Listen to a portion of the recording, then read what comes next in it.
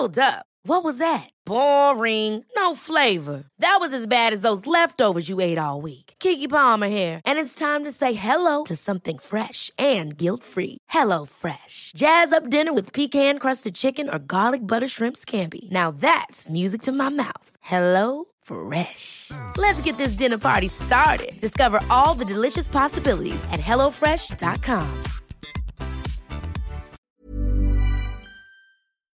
You know, I love salmon so much that once in a while I actually drive up to the Matapedia River in Quebec to go fly fishing. But that's a whole lot of mileage for very few fish. The rest of the time, of course, I purchase salmon at the supermarket, and most of what I buy is indeed farm-raised. Mowi farm-raised salmon offers restaurant-quality salmon right to your plate, and they have been in the business for over 60 years. It's available in 7 different origins: Norway, Scotland, Iceland, Ireland, Faroe Islands, Canada, and Chile. Each has its own distinctive taste and texture. They offer raw salmon fillets, but you can also purchase pre-seasoned portions or cold-smoked bites. And Mowi salmon is available ready to eat with cold-smoked ultra-thin slices as well as center-cut loin. Please visit mowisalmon.us to learn more. That's Mowi, M-O-W-I, salmon.us to learn more. Buying furniture is not easy. You want well-designed pieces that fit into a modern lifestyle, yet the look should be timeless. And you want a custom experience creating furniture designed specifically for your space. My suggestion is that you check out Cozy, a North American company that thoughtfully designs furniture for modern living. Their high-quality products are delivered quickly and are easy to assemble. Cozy also offers a great range of coffee tables, washable rugs, wall shelving, and credenzas. Their outdoor collection features high-quality modular sofas and sectionals made for outdoor living. You can visit their store in Toronto. Cozy now has expanded from an online market to their first in-person space, or go directly to their website at cozy.com. That's COZEY.com. Transform your living space today with Cozy. Visit cozy.com to start customizing your furniture today. You know, I grew up with Vermont farmers who made do with tools they had on hand: a hammer, pliers, and baling twine, of course, for most jobs. When I became a cook, however, I found that having just the right knife, or maybe the perfect carbon steel skillet, made all the difference. And the right tool also added pleasure to my cooking. I truly enjoyed my time prepping as well as cooking food. And that also goes for a car. The all-new Lexus GX has an exceptional capability that will have you seeing possibilities you never knew existed. Its advanced technology and luxurious interior mean that wherever you go, you'll never go without. And that includes available dynamic sky panorama glass roof, available front row massaging seats, available 33-inch all-terrain tires, and available multi-terrain select. Live up to the all-new Lexus GX, luxury beyond limits. Experience amazing at your Lexus dealer. Hi, this is Christopher Kimball. Thanks for listening to Milk Street Radio. You can go to our website, 177milkstreet.com, to get our recipes, to stream our television show, or to get our latest cookbooks. Here's this week's show.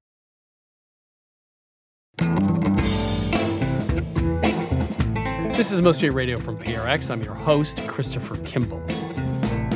Stacey Kyles is like most chefs. She gets up at 5 a.m., buys fresh produce, and prepares special meals for her patrons.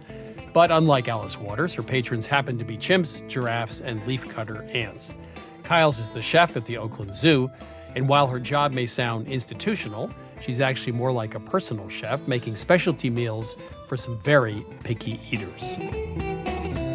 Chimps are really crazy. You can hand them something, and if you keep handing them the same stuff over and over again, they don't want it anymore. But if you hide it in their enclosure and they find it on their own, that same exact item, it's a gift, and they hold on to it like it's precious. And it's like, I just handed that to you yesterday and you didn't want it. First up, we check in with reporter Amy Gutman, who brings us the story of Susumu Kakinuma, the chef who helped launch the Neapolitan pizza craze in Tokyo. At his restaurant, Sirin-kan, Chef Kakinuma serves pies that might rival some of the very best pizza in Naples. Amy, welcome back to Milk Street. Thank you, Chris. Good to be back. So this is a story about Neapolitan pizza in Tokyo. And so where does that story start? The story begins with a really cool character named Susumu Kakunuma. Susumu is unlike anybody I've ever met before. He's this 59, 60-year-old Japanese guy who doesn't look anywhere near his age, probably because he's also into his rock music, and he describes himself as 90% musician, 10% pizza master. But actually, if you talk to people in Tokyo, he is the prime minister of pizza in Tokyo. This guy single-handedly brought Neapolitan pizza, specifically this thin-crusted, bubbly on the outside and very soft on the inside style of pizza to Tokyo. No one else was making Neapolitan pizza at the time.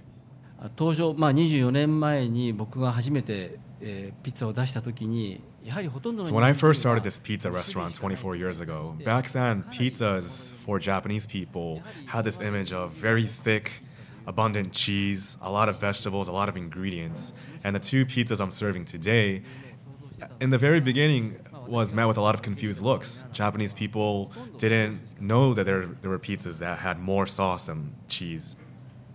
So he goes to Naples to find an apprenticeship, and what happens? Well, he goes around, he knocks on doors of pizzerias and pizza makers all throughout Naples, and no one will take him in as an apprentice. 私がナポリに行ったのは今から25年前。 So when I went to Naples for the first time 25 years ago, this is 1995 we're talking about, there were barely any Japanese people in Naples. So most Italian restaurants back then were very apprehensive to taking in Japanese apprentices because they just weren't used to working with Japanese people. And they thought that Japanese people couldn't work with pizza. So he came up with a brilliant training strategy for himself. One that I would like to adopt if I were to become a pizza maker.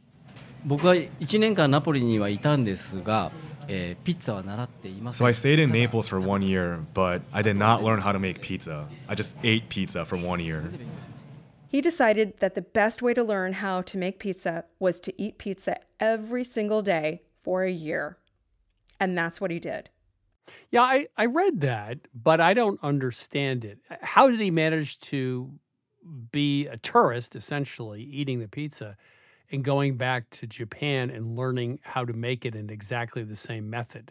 Well, I think there are a few different ways that he did that. I mean, first of all, we've all been to pizzerias where you can see the pizza making going on. So you can see the dough being thrown, how it's being tossed. You can see the preparation. You can time even when the pizza goes in the oven and when it comes out. So I imagine he did a lot of this just by observing.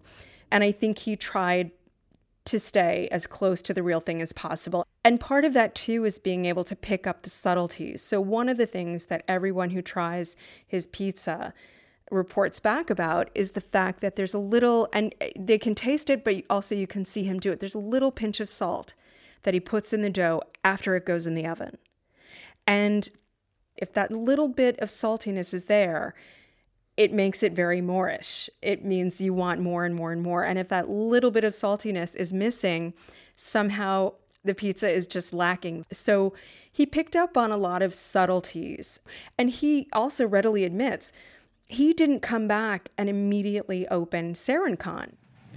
自分のピッツァを作るのには非常に長い時間がかかりました。約12年。 It took me a very long time to perfect the recipe I'm serving today. The first 12 years, I just focused on perfecting my recipe.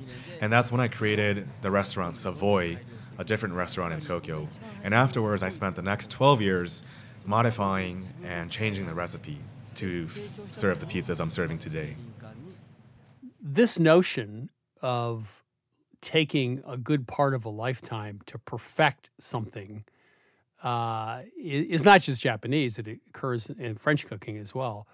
Did you find that that was something that was part of his personality in a bigger way, or that's just his obsession with pizza? I think it's part of his personality in a bigger way. I do think it's very Japanese. I agree with you. It's also very French. But that's also very much him. I mean, he is so devoted to his pizza. 基本的に365日昼も夜も休まないんですが So I work 24/7, 365, daytime and nighttime. But there are rare cases when famous musicians come to Japan, like Paul McCartney. I would like to attend their concerts, so that's when I take days off. And then who makes the pizza? お店を休みます I shut down the entire store when I take a day off. Susumu single-handedly makes the pizza in his restaurant for lunch and dinner every single day. So is he training someone to take over? What happens when he dies or gets sick of making pizza? There is no succession plan. 無理ですね多分これは私自身の Impossible, because this pizza that I'm making is my soul. I pour my heart into this craft, and I'm not imagining to pass this on to anyone else, and I don't think anyone can actually, replicate the pizza I'm making today. They say there's only one Picasso. So, the day you die, Saran-kan dies with you. そういうことだと思います、はい、That's exactly right. Well, he was pretty clear. Yeah, unequivocal. So did he explain to you why he decided to focus on pizza? Well, I think there were a few reasons. The first and foremost is that he loved American movies and he loved American rock music. And so he had seen Saturday Night Fever. He saw John Travolta dancing and he saw the scene where there's a pizza in the shot that John Travolta is eating. And he was struck by it and thought, man, I gotta have that. I gotta taste that. So I think that's really what drove him to Naples. I think he's also the kind of person who loves a challenge. So when these pizza masters in Naples said, no, we won't let you into our kitchens, I think that only made him more driven to master the craft himself, making the pizza every day when he could easily have other people making the pizza for him. And how was the pizza? The pizza was out of this world. And I have to tell you, there was a New Yorker having lunch when we were there. She was not a believer. I said, well, I'm from New Haven. She said, well, I'm from New York. I said, okay, so we're both pizza snobs. So this is the ultimate test. And it passed the test for both of us. Amy, thank you so much for joining us on Milk Street. Thanks, Chris. That was reporter and producer Amy Gutman. Milk Street Radio is available anytime, anywhere as a podcast. You can subscribe on Apple Podcasts, Spotify, or wherever you get your podcasts. Right now, my co-host Sarah Moulton and I will try to solve your culinary mysteries. Sarah is, of course, the star of Sarah's Weeknight Meals on public television, also the author of Home Cooking 101. Sarah, what's going on? Well, before we get started, I have a question for you. I want to know, what are some of your pet peeves when you go to a restaurant? Either front of the house or back of the house, things they do. Is this a half-hour show or is this an hour show? How much time do I have? I want a quick answer. A bunch of things. I think the first thing is when you get to a restaurant, you should be greeted properly and made to feel welcome. There's some restaurants that feel like I'm going to, laying someone to rest. It has that feeling of sort of a funeral home. I don't want excessive service, You don't want to know their name and their middle name. Well, no, look, it's a very hard job. It's a really tough job, and that's fine. But I don't need, how was that first bite? Like, what? I don't understand what that's about, really. I know they're doing it to be, helpful. Friendly, yeah. I just like restaurants to deliver on their promise. If they promise something simple like a hamburger, and it's a good burger, that's great. But if you're going to go over the top, then you better really deliver because you've set up an expectation. So I think do what you say, right? Okay. No, That's I fair. agree with that. Yeah. I agree with that. All right. Let's take a call. Welcome to Milk Street. Who's calling? This is Eric from Detroit. How can we help you today? I am on a quest to make restaurant-quality French fries at home. I have tried different techniques and recipes, and they just don't seem to get to that level. So I'm looking for any tips that you guys can provide for that. I would go to a restaurant supply house and buy a used fryer later and about 10 gallons of cooking oil.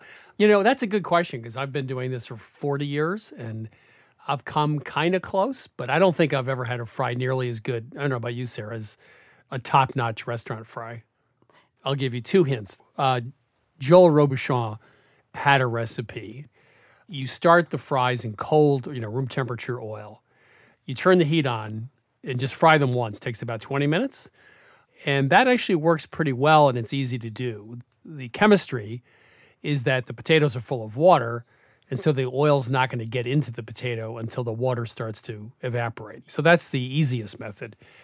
The only other one is, Sarah, is that Serious Eats Double fry. with Kenji. You want to talk about that? Yeah. Kenji always pursues everything to the hilt. First, he blanches the potatoes so they're a little bit cooked in water, and then he pats them dry. And then he fries them once at about 360 degrees for slightly under a minute, and then drains them, and then freezes them. And then, this does take a little bit of planning, and then refries them again at 360 or a little higher for 3+ minutes until they're crispy.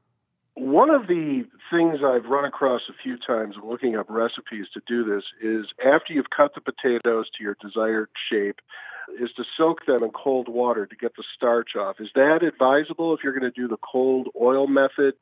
No, starch on the outside is a good thing because when it gets hot, it gelatinizes, right? So you get crispiness.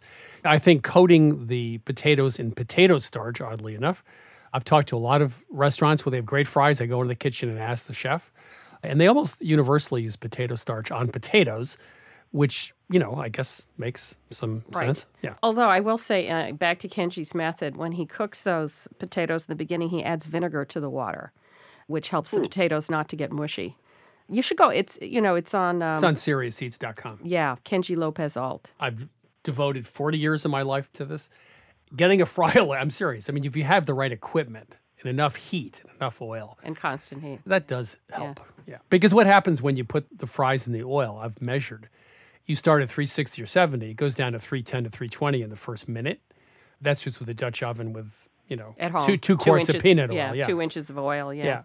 But I think potato starch and maybe starting off in room temperature oil, I wouldn't say they're an A, but they're very good and they're easy to make. Okay. Well, my quest will continue then. Yes. Yeah, I'm sure. Yeah, to the last dying day. I'm afraid.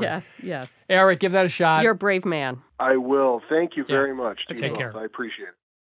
Welcome to Milk Street. Who's calling? Hi, this is Linda. Hey, Linda. Where are you calling from? I am calling from Portland, Oregon. How can we help you? Last fall, you did a show where you talked about Spanish almond cake. Uh-huh. It was a really amazing recipe. I printed it. I have made it dozens of times since then. And my husband is gluten-free, so I was excited because the recipe doesn't need any special flours, any special ingredients. And every time I make it, I get rave reviews. So I was wondering if there are other, traditional recipes for a baked dessert that I could make without having to alter the ingredients. So you're saying recipes from different countries that just don't ever use flour. Exactly. And I, of course, know about macaroons and I know about meringues. In our experience, almond flour is a pretty good substitute. Like any kind of single layer cake, like a pound cake, for example. I think we've made an orange pound cake that uses almond flour. I think almond flour as a substitute, you have to unfortunately change the recipe a little bit, but that works for a lot of those one-layer cakes. And I think one-layer cakes in general, like that Spanish almond cake, that's a dump and stir cake. It's pretty easy. Exactly. They're so much easier than layer cake. So in general, yes, there are tons of recipes around the world that are one-layer cakes that almond flour would be the go-to way to make those. The texture's good, and it has a great flavor. Sarah? Well, I was going to say fallen chocolate souffle cake that has no flour in it. Sounds delicious. I don't remember what gave it its somewhat sturdiness. It's got egg whites that you beat and fold in, and that's why it sort of falls. There may be almonds in that one as well, but that's a really good one. You can find it on Epicurious. It's called Fallen Chocolate Souffle Cake, so that would be a good one for your husband. I do have a suggestion for you. There's a bakery in Paris called the Rose Bakery. She often doesn't use regular flour. She often uses almond flour and other things similar to that. And get her cookbook. It's great. She has plenty of one-layer simple cakes, and many of which don't use all-purpose flour. So I would give that a shot. Great. Another place to think about is Tandem Bakery in Portland, Maine. Brianna Holt is the baker and co-owner, and she does a lot of interesting things with different kinds of flours, sometimes not regular wheat flour. She does a lot of scones and pies and things, and one-layer cakes. And I would definitely check that out online because her stuff is unusual, but it's not that hard. Beyond almond flours, are there other kinds of flours that you think might be good in baking that might be more traditional? If there's such a thing as a cornmeal cake, that might be nice. Excellent and idea. probably pretty simple. Okay, cornmeal cake. Yeah. And I do have coconut flour often on hand. Yep. I would start with Rose Bakery because I think she's really the master of alternative flours, and that would be a great place to start.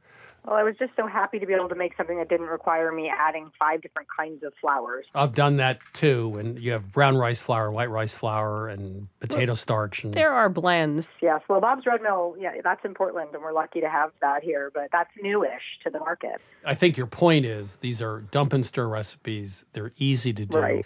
The point is they naturally use a non-wheat flour, and they taste great. Right. Yeah. I totally agree with you. Okay, well, thank you. Thanks for calling. Thanks for having me on the show. Yeah, Okay, pleasure. Linda. Take care. Thanks, guys. Bye-bye. This is Milk Street Radio. If you have a culinary question or any question, give us a call, 855-426-9843. That's 855-426-9843. Or email us at questions@milkstreetradio.com. Welcome to Milk Street. Who's calling? Parker Voigt. Hi, Parker. Where are you calling from? I'm calling from San Antonio, Texas. Oh, lovely town. I have a question about truffle oil. I love listening to the show, and y'all had a person ask about deviled eggs, and somehow truffle oil came up, and it turns out that there are some strong opinions about truffle oil. Yep. And so I was just wondering if I could get an elaboration on that to know what the problem with truffle oil is. Well, the trouble with truffle oil, as we know it, is it's mostly synthetically made, and it really has nothing to do with truffles. But besides that, we love it. So it comes off much stronger than truffles do. I mean, truffles are somewhat ephemeral. They're usually shaved on to pasta or eggs or whatever at the very end of making a dish because that's the way you capture their flavor. Or when you store them in rice, which is the best way to store them, they'll flavor the rice. But the trouble with truffle oil is it's just so intense. It takes over whatever you put on it. And it's not as close to the flavor of real truffle as one would like it to be. And so, sometimes my feeling is if you love that, faux truffle oil, well then fine. Why not? Oh, Chris? Boy, this is...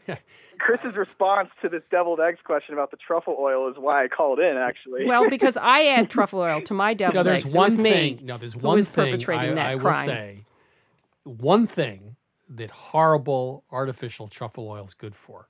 If you mash avocados and add a drop or two to them. That's a new one. Actually, because I was at a restaurant in Portland, Maine last summer where they did that. It was a sort of a natural foods restaurant. And it sounded like a terrible idea. It was actually delicious. But they didn't put much in. Just No, a you drop have or to. two. A little goes a long way. And that was good. But how do you feel about truffle oil?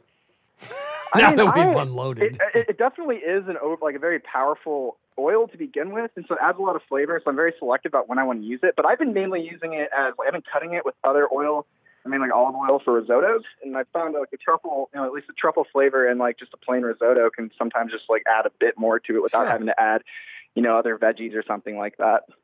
So sure, it's just a powerful ingredient if used with deliberation and restraint.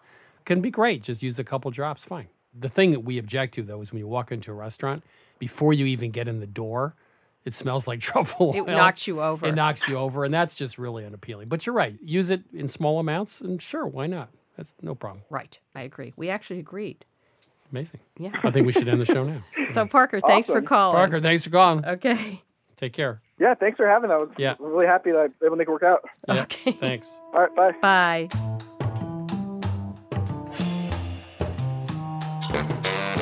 You're listening to Milk Street Radio. I'm Christopher Kimball. Up next, we speak with a chef who prepares delectable meals for monkeys, elephants, and also leafcutter ants. That in just a moment.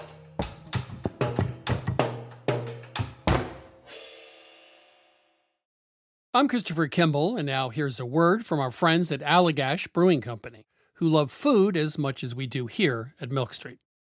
Hi, this is Jason Perkins. I'm the brewmaster at Allagash, and I've been making Allagash White in Portland, Maine since 1999. So a white beer is a very old style of beer. Traditionally, it was brewed with spices of some type, typically coriander and orange peel. And I think one of the things that makes Allagash White distinctive and different is the rare combination of complexity and drinkability. And it's sometimes remarkable to stop and realize that I never get tired of it. You know, I'll open a can or I'll pour a glass, and the first sip, and I'm like, man, this beer is good. There are a lot of different ways that folks can enjoy an Allagash White, and here are some of the examples of what folks here at the brewery like to do. My favorite thing to pair with an Allagash White is simple, beautiful seared scallops over a bed of fresh greens with blood orange and shaved fennel. My favorite would probably have to be like an Italian or a hoagie, capicola, pickled vegetables, crusty bread. It's got that nice lemony, zesty character that just gets you ready for the next bite. The ultimate pairing for me is this dish called Bossam, which is this like big pork shoulder with like salt and brown sugar. We also call it candy pork in my house, and a little like scallion ginger sauce. It's like lettuce, rice, pork, sip of white, lettuce, rice, pork, sip of white, and it's just perfection. My other top choice was like a hot dog. Like, just have a hot dog and have an Allagash White. You don't need to dress it up. There's something about mussels with beer, especially the white, that is just so good. I feel like it goes really well with different soft cheeses that aren't too dominant, but then also with like spicy Indian food. So I think it's just really versatile. I could imagine like something like lemon meringue pie. That would be really nice. Pairing Allagash White with carrot cake is a thing of beauty. This maybe it sounds really boring, but pepperoni pizza. I feel like after a long week, having like a nice warm pepperoni pizza and a cold Allagash White is just like you made it. Like you did your week. You deserve this pizza. You deserve this beer. It's perfect in summer. It's perfect in winter. I haven't really found a flavor that I don't think works really well with Allagash White. Yeah, so not only do I drink it while I cook, I often cook with it. So if I'm creating some kind of stew, I'll add a little bit of Allagash White to it. A lot of people use Allagash White in like a fried fish batter. Anywhere where you can add like a spritz of lemon or a spritz of lime, that could be the beer. We are very food-minded here at Allagash, obviously.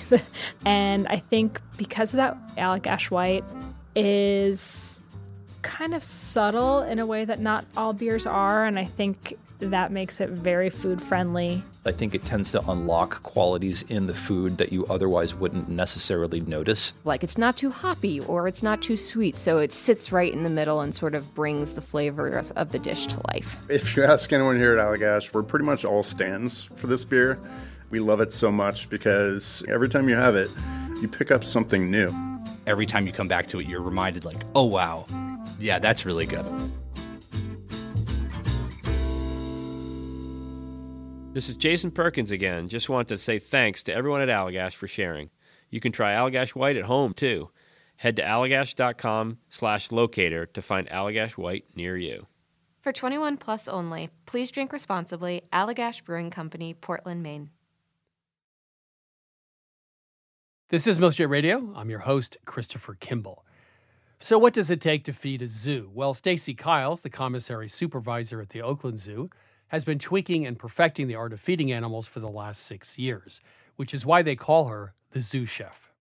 Stacy, welcome to Milk Street. Thank you very much. Glad to be here. So your title is zoo chef. At least that's your populous title at the Oakland Zoo. You serve 1,000 meals to 600 animals, 10 tons of food a month.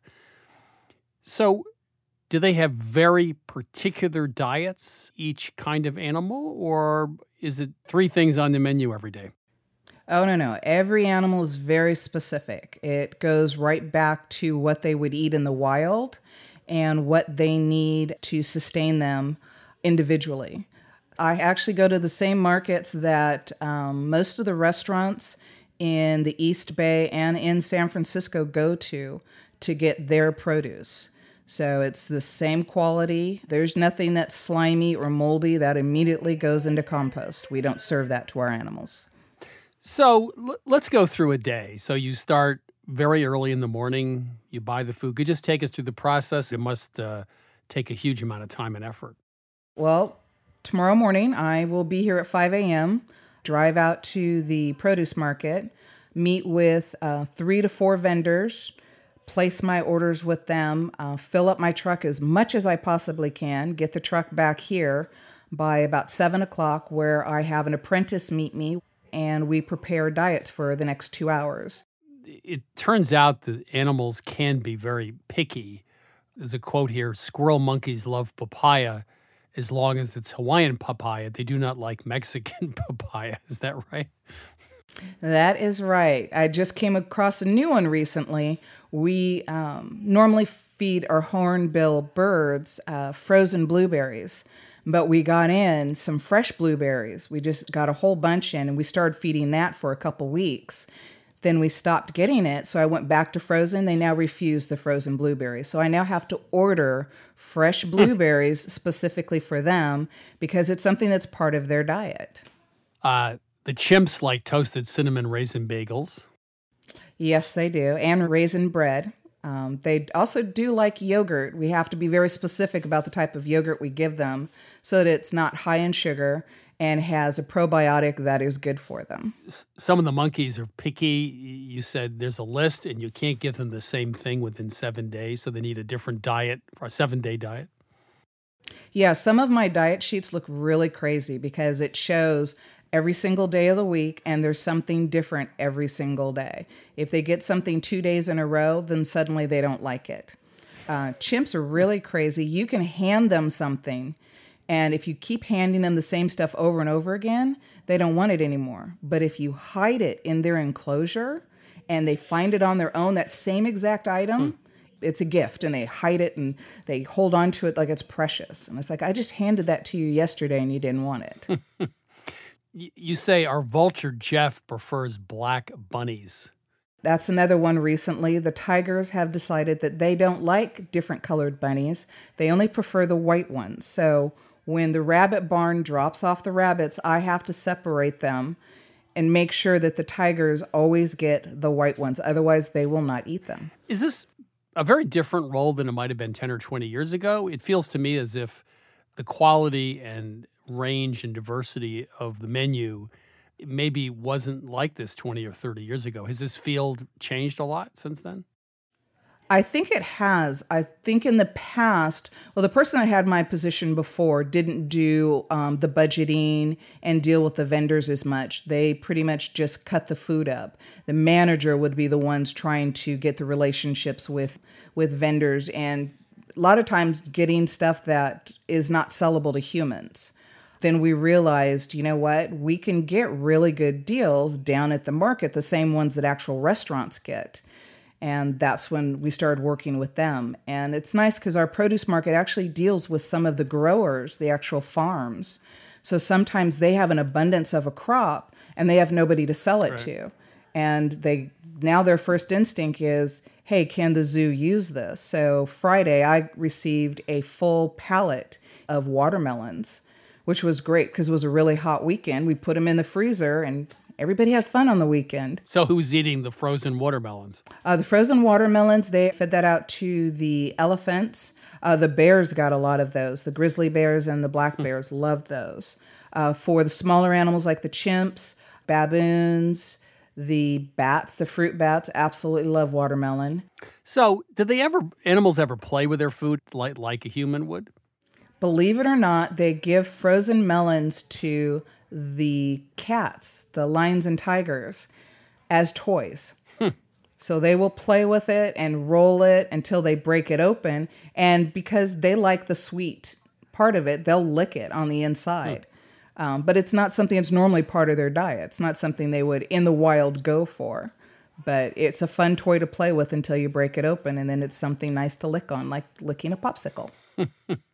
Do you develop a special relationship with certain animals? There was, I guess, 600 animals at the Oakland Zoo. Do you have a special connection with any of them? I do with one of the chimps. My sister is the supervisor of the primates, and so I've been visiting the zoo for a lot of years, and one of the chimps actually shares my birthday. And so I always make it a special point to go see her and talk to her. And now some of the times when I'm on the outside exhibit area where the public is and she sees me walking by, she'll follow me or she'll scream at me to get my attention, and I'll say hello, and then she's okay with it and we can move on. What about expressions and verbalization? Are some of the animals you take care of just have very, very funny or interesting personalities? Yes. Right now we have two white-hatted gibbons, a boy and a girl that were just recently brought here, introduced from different zoos. So gibbons sing a song, and they each have their own part to the song. So the girl knows her part. She's 4 years old, so she knows how to do this. And she starts her song, and she sings it, and it's beautiful. And then she stops, and then the male's supposed to take over. Well, he's 2 years old, and he doesn't understand yet. So she just looks at him and waits. And he just looks back at her like, what? What do you want from me? And he does a little whoop, whoop, whoop noise. And then she pretty much walks away, and she's like, he still hasn't gotten it yet.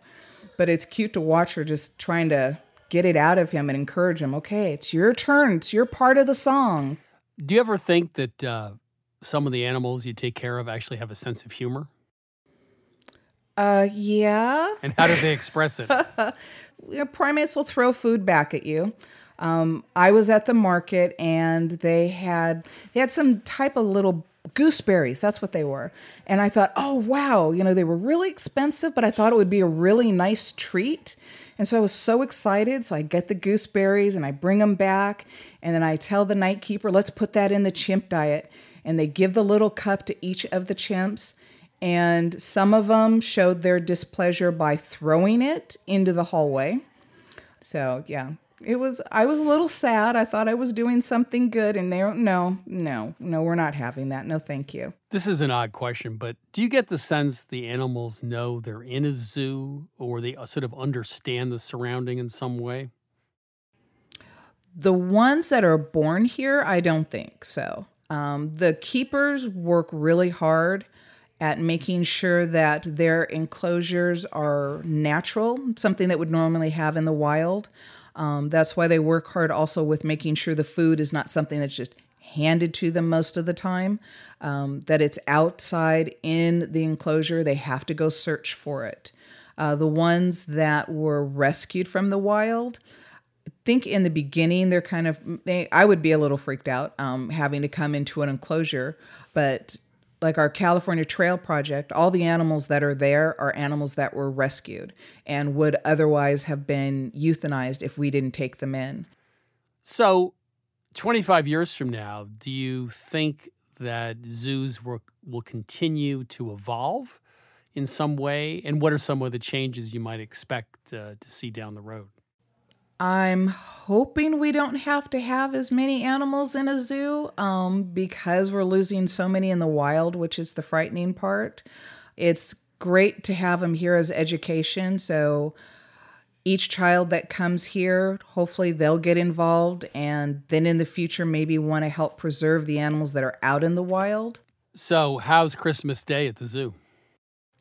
Christmas Day at the zoo is special because everybody gives special treats to the animals. Luckily enough, the zoo is closed so that we don't have to deal with the public in that, so we can just concentrate directly on the animals. So they'll put things in special boxes for them and put those out in the exhibits, and the carnivores will go and tear the boxes apart to get the special meat out that they want. A lot of the primates get little special boxes that will be put out in their exhibits that they can tear apart. Unfortunately, I still have to do my job.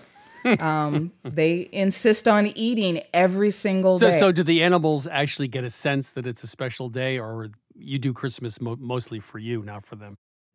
I think it's mostly for us, but for the primates, when you do something special, like I know when the chimps have a birthday, they all know it because they see that something special is being made, and then they all get really excited. Do animals get the equivalent of a birthday cake? Yes. Depending on what their diet is, yes, they celebrate everybody's birthday. So if it's a carnivore, they'll get a nice little meat cake. If it's a primate, they'll make something special for them. My sister makes sure that everybody gets something special using our Vitamix blender and our rice maker. That should be in our house, but it's actually here at the zoo. So what do you do with the blender and the rice maker? What kind of things do you make? With the rice maker, she actually will make quinoa and makes homemade applesauce in that. With the Vitamix, she's making them smoothies. Yeah, they're spoiled. They get smoothies. It sounds like the animals at the Oakland Zoo have better diets than 90% of Americans in general, right? It sounds pretty healthy. Yes, they eat way better than we do. I know they eat better than I do.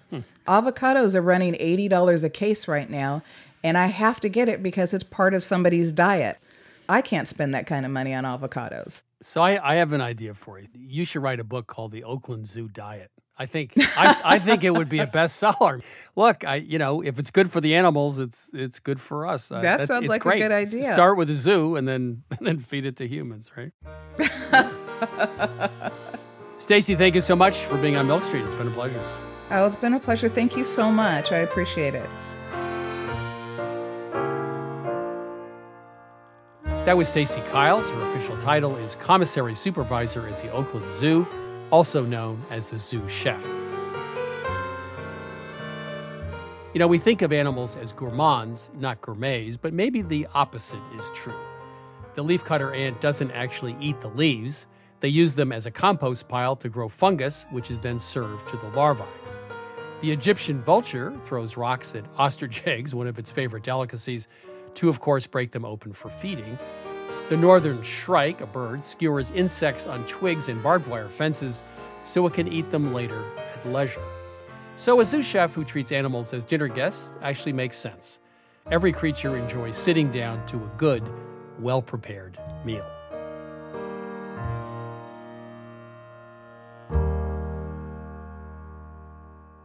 It's time to chat with Lynn Clark about this week's recipe, tomato rice with oregano and feta. Lynn, how are you? I'm great, Chris. One of our favorite cooks is Diane Kochilas. She cooks, obviously, Greek food, but she grew up in Manhattan. Her grandfather was from the island of Ikaria. She went back there as a kid, and now she has a home there and also cooking school. So one of our editors, Albert, went to visit her recently, and one of the recipes he came back with is a tomato rice dish, which is, in fact, a risotto. So what makes this a Greek-style risotto is really the flavor profile. It's done in a similar way of an Italian risotto, but using more bold Greek ingredients. In this case, we're using tomato. Ripe tomato is what Diane would call for. We're calling for cherry or grape tomatoes. When you're buying tomatoes in the supermarket, those are a little more consistently ripe. If you have a tomato plant and you want to use fresh cherry or grape tomatoes, you certainly can. The tomatoes and the onion get cooked until they're soft. We add a little tomato paste to that, and then we add in the arborio rice. That gets cooked until the edges are translucent.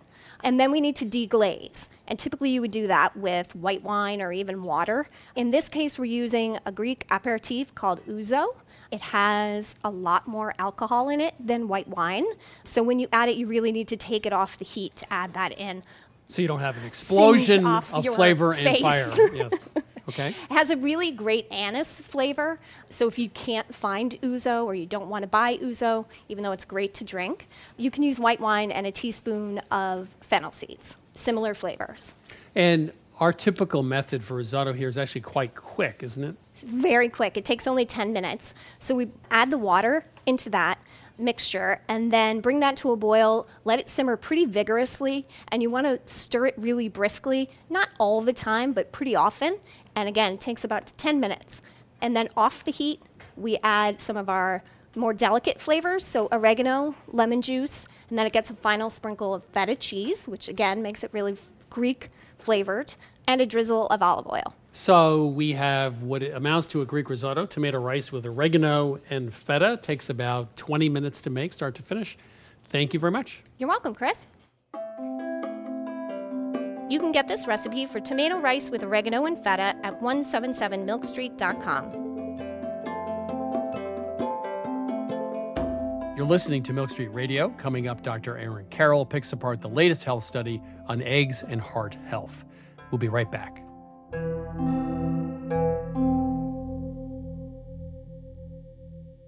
You know, I grew up with Vermont farmers who made do with tools they had on hand.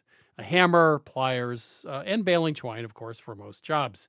When I became a cook, however, I found that having just the right knife or maybe the perfect carbon steel skillet made all the difference. And the right tool also added pleasure to my cooking. I truly enjoyed my time prepping as well as cooking food. And that also goes for a car. The all-new Lexus GX has an exceptional capability that will have you seeing possibilities you never knew existed. Its advanced technology and luxurious interior mean that wherever you go, you'll never go without.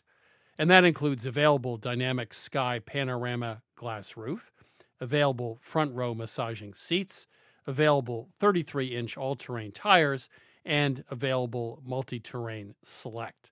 Live up to the all-new Lexus GX, luxury beyond limits. Experience amazing at your Lexus dealer. You know, wonderful pistachios have become my go-to snack. Now, I could list all the health benefits. They're a good source of protein, fiber, and unsaturated fats, but for me, flavor comes first, and that's why it's pistachios, not peanuts, in our household. Wonderful pistachios come in a variety of flavors and sizes, including sea salt and vinegar, chili roasted, and smoke barbecue. Check out wonderfulpistachios.com to learn more. That's wonderfulpistachios.com. You know, I love salmon so much that once in a while I actually drive up to the Matapedia River in Quebec to go fly fishing. But that's a whole lot of mileage for very few fish. The rest of the time, of course, I purchase salmon at the supermarket, and most of what I buy is indeed farm-raised. Mowi farm-raised salmon offers restaurant-quality salmon right to your plate, and they have been in the business for over 60 years. It's available in 7 different origins: Norway, Scotland, Iceland, Ireland, Faroe Islands, Canada, and Chile. Each has its own distinctive taste and texture. They offer raw salmon fillets, but you can also purchase pre-seasoned portions or cold-smoked bites. And Mowi salmon is available ready to eat with cold-smoked ultra-thin slices as well as center-cut loin. Please visit mowisalmon.us to learn more. That's Mowi, M-O-W-I, salmon.us to learn more. Ever catch yourself eating the same flavorless dinner 3 days in a row? Dreaming of something better? Well, HelloFresh is your guilt-free dream come true, baby. It's me, Keke Palmer. Let's wake up those taste buds with hot, juicy pecan-crusted chicken or garlic butter shrimp scampi. Hello Fresh. Stop dreaming of all the delicious possibilities and dig in at HelloFresh.com. Let's get this dinner party started.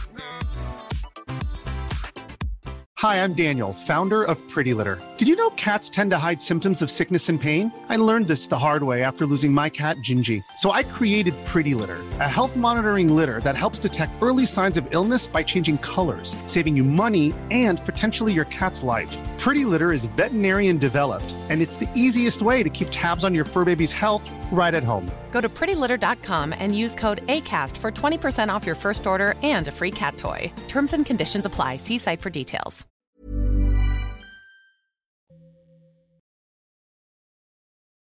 This is Milk Street Radio. I'm your host, Christopher Kimball. Next up, Sarah Moulton and I try to solve your cooking questions. Welcome to Milk Street. Who's calling? This is Beth from Jacksonville, Florida. Hi, Beth. How can we help you today? Well, I've been doing a lot more cooking recently, and I'm frankly getting kind of bored with the limited number of vegetables available in my grocery store. And I happened to go into an Indian grocery store, and I saw about 20 fruits and vegetables I had never seen or heard of before. I'm eager to try something new, but I'm a little scared, a little nervous about it because I can't tell what I'm looking at. Is there any way to tell by the skin or the color or the size of the produce? I think you could try the direct approach and ask them what would be the way that they would recommend cooking this. So why not? But on the other hand, I also wanted to say sometimes you can tell by just looking at something if it's leafy for example, then you would probably cook it the way you would cook kale or chard or, spinach. Okay. Yeah, but some of these, as you said, you're dealing with things that are very different. I would just hop on my phone and Google it quickly and take a look. Because a lot of these things have special preparation methods. Some of them have to be soaked if it's very bitter. Like in the Caribbean, for example, some of the root things have to be prepared specially. Yeah, I would just go online very quickly in the store, and I would also speak to the store owners too. One of the wonderful things about Indian cuisine is, in particular, it's vegetarian cuisine, is you might want to go to the library and look at some vegetarian Indian cookbooks. Also, buy a book called Six Seasons. It won the James Beard Award a year ago. Josh McFadden, I think. I think he does have some meat in it, but it's essentially all vegetables. And that's a really good book if you want to cook different things and cook differently. There's also a book, The Encyclopedia of Asian Food is a good resource. So there's some basic books out there you could probably try, but Six Seasons would be the first one I'd buy. That sounds wonderful. And certainly I would talk to the people in the store. Well, thank you so much. Thanks for calling. Okay. Take care. Bye-bye. Bye. Welcome to Milk Street. Who's calling? Hi, it's Lydia. Where are you calling from? Ansonia, Connecticut. Okay. And how can we help you today? I'm interested in knowing how to make some decent gluten-free brownies that don't have too much sugar in them. And that's because you've got a gluten intolerance or you're just interested in gluten-free? I have a gluten intolerance, and I also am trying to cut down on my sugar because I'm just like a borderline before diabetic. Yes, so, we should all cut down on our sugar. Yeah. Have you tried recipes or tried flours so far? One of my students, who's an aspiring chef, made some for me, and she used all gluten-free flour, and then she sweetened it with evaporated condensed milk or something like that, which is already a little bit sweet. Yes. And it came out like really, really heavy. You know how like brownies made with regular flour are kind of crumbly? Mm-hmm. Well, they can be either cakey or gooey. There's two camps. Yeah. Okay, so these were kind of like on the gooey side, but they weren't really gooey. They were just very dense. She said she used almond flour. Oh. Yeah, we use almond flour at Milk Street all the time. It's sort of a go-to flour, and it works great. And obviously, it's gluten-free. King Arthur makes, a gluten-free flour. They make a really good one. Yeah, it's pretty good. Okay. And I think Serious Eats website has a pretty good gluten-free flour recipe. The problem is you'll have to go get a gluten-free brownie recipe. I don't think just substituting one for the other. I think you're probably better off finding a brownie recipe specifically made that's gluten-free. But I would start with that, with a King Arthur substitute. The trouble with gluten-free flours, we're so glad we have them, but every single one has different components. So some of them might have some chickpea flour in it, which... Xanthan gum. Yeah. Right. There's so many... Starches. Yeah. Rice flours. It could be rice flour, brown rice flour. So there's different flavor profiles that you're going to get, too, from the flours. We've made a few cakes. There's a Spanish cake, almond cake, that's made entirely with almond flour we just made recently. That was pretty much to die for. It wasn't lacking in texture or anything. So I wonder if you could make a brownie entirely with almond flour. I bet you could. Wouldn't it taste a bit like almonds, though? Well, chocolate and almonds go together. Yeah. Chocolate-covered almonds, Yeah, of course. Okay, that sounds like a good idea. Lydia, thank you so much. Okay, thank you. Yeah, bye-bye. This is Milk Street Radio.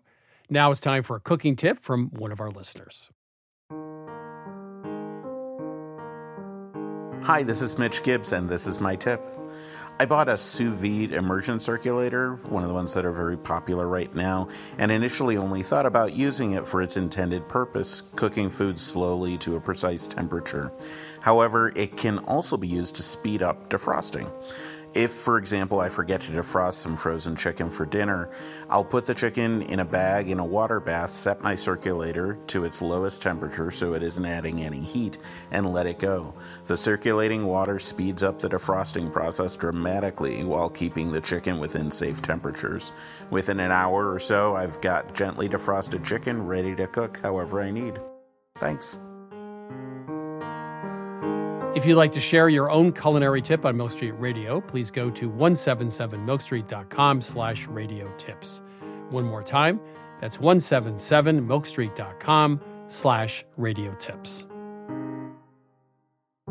Next up, let's hear from regular contributor, Dr. Aaron Carroll. Dr. Carroll, how are you? I'm good. How are you? I'm pretty good. We're good here at Milk Street, and we're awaiting your words of wisdom. I want to talk about eggs, which keep getting back into the news so crazily over and over and over again. It seems the debate will never die. Well, I think we talked about this. I remember back in the 80s, I was in Anaheim, California at the Natural Products Show, and there was a billboard that said, 4 eggs a week are okay. That was from the Egg Board. And I'm just going like, is that what we've come to? Is like one every other day or what? And it's such a blasé recommendation to say something's okay. I mean, they're not saying good or bad, I guess acceptable. The recent controversy started, just a couple months ago. There was a huge study in JAMA, arguably, one of the most read medical journals in the world, that basically came down and said, once again, we've done a huge study and we've proved that if you eat eggs, they're going to kill you. There were all these articles that came out and said, has this reopened the debate? Has this, really made us question it once again? Then they argued that, they pooled together like 30,000 adults from 6 huge studies, followed them for many, many years, I think a median of like 17 and a half years. And they basically showed that for every couple of eggs that you eat, it's going to increase your risk of heart disease by, 17%. The more eggs you eat, the higher it's going to go up. That even the absolute risk difference went up a couple of percentage points, which is a big deal. And given that, we've talked about this before, and I've certainly written about it many times and argued that eggs are totally fine for you, lots of people start to question whether we're wrong. Even the USDA guidelines in the last few years have come out and said, hey, stop worrying about eggs. The cholesterol is really not a nutrient of concern. But the biggest thing that was shocking about this is if you were willing to read past the top lines and past what most of the people in the media were saying, and you went to even just look in the appendix, if you controlled for other things they were eating, things like meat, or things like fat, that the relationship with eggs went entirely away. And that, if you adjust for red meat or fish or poultry, the relationship between eggs and higher cardiovascular disease goes away. So here's my question. The p-value simply tells you the likelihood of something other than what you tested for in the experiment leading to the cause of the results. So in this particular study, if they weren't looking at steak and fish and other parts of the diet, wouldn't the P factor be extremely high? That is, that the likelihood is not it was just the function of eggs, that something else might have contributed to the result. Broadly, in broad strokes, you have it right, that the p-value tells us how well the data that we have here fit a belief that there would, say, be no relationship. And if the p-value is what we say less than 0.05, then we say that there's less than a 5% chance that these data fit the hypothesis that eggs and cardiovascular disease are not related. And they say, oh God, they are related because we didn't find that. But the problem with doing these sort of retrospective studies is that exactly as you say, it's that sometimes people who eat eggs, maybe they're more likely to smoke. How can you do a study of the effect of diet on health if you don't control for the other factors in the diet other than the one you're trying to assess? I'm going so far to say at this point that I don't think we should do any more studies where we do that in sort of retrospective analysis. We're gaining no new knowledge here. We just keep throwing old study on top of old study and trying to pick it apart. If we want to know something about eggs, we should set up a randomized controlled trial and randomize people to get eggs or not. And when we do that, we find it doesn't make a difference, which is how we know it's not true. There you go. This is maddening. When this study came out, I spent a good week absolutely losing my mind because watching this kind of thing happen over and over, we've done careful, good studies. We know what the result is. Everyone has come to a sort of an agreement, and it just takes one paper like this to drag us back 10, 15 years ago to where we didn't know whether this was true or not. I will not go back to eating egg white omelet. No one else should either. This has not told us anything we did not know before. People should not be more worried about eggs than they were last year. Science is supposed to be science. It's not supposed to be a point of view. It's just the problem is that science is complicated, and it's, this is where people say, but this study shows. It's so much deeper than that, though. You have to sort of be able to look behind the study and say, like, well, does it really show that? And there's still a hierarchy of research, and at the pinnacle is the randomized controlled trial or the collection of randomized controlled trials. We have both of those with respect to eggs, and they do not show that they raise cholesterol that much or that they are linked to heart disease. Dr. Carroll, we're both ready for our cocktail. We're both pretty worked up. Yep. And tomorrow morning, I'm going to have a couple of scrambled eggs. Enjoy. That was Dr. Aaron Carroll. He's the professor of pediatrics at Indiana University School of Medicine, also a regular contributor to the New York Times Upshot column. So eggs are bad, wine is bad, fat is bad, sugar is bad. Maybe it's not the ingredients we should worry about, so here's my list of bad things. Eating while walking. Even dogs sit down to eat. Eating while standing at the sink.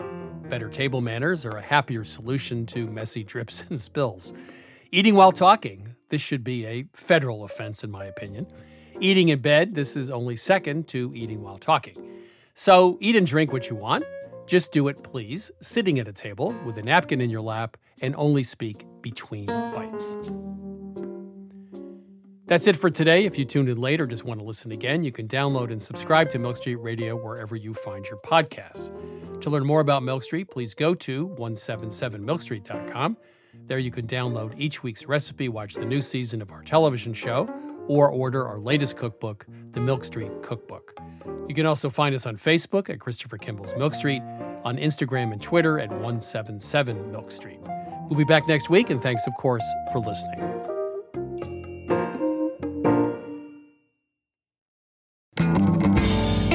Christopher Kimball's Milk Street Radio is produced by Milk Street in association with WGBH. Executive producer, Melissa Baldino. Senior audio editor, Melissa Allison. Producer, Annie Sensibaugh. Associate producer, Jackie Nowak. Production assistant, Stephanie Cohn. And production help from Debbie Paddock. Senior audio engineer, Douglas Sugarts. Additional editing from Vicki Merrick, Sydney Lewis, and Haley Fager. And audio mixing from Jay Allison at Atlantic Public Media in Woods Hole, Massachusetts.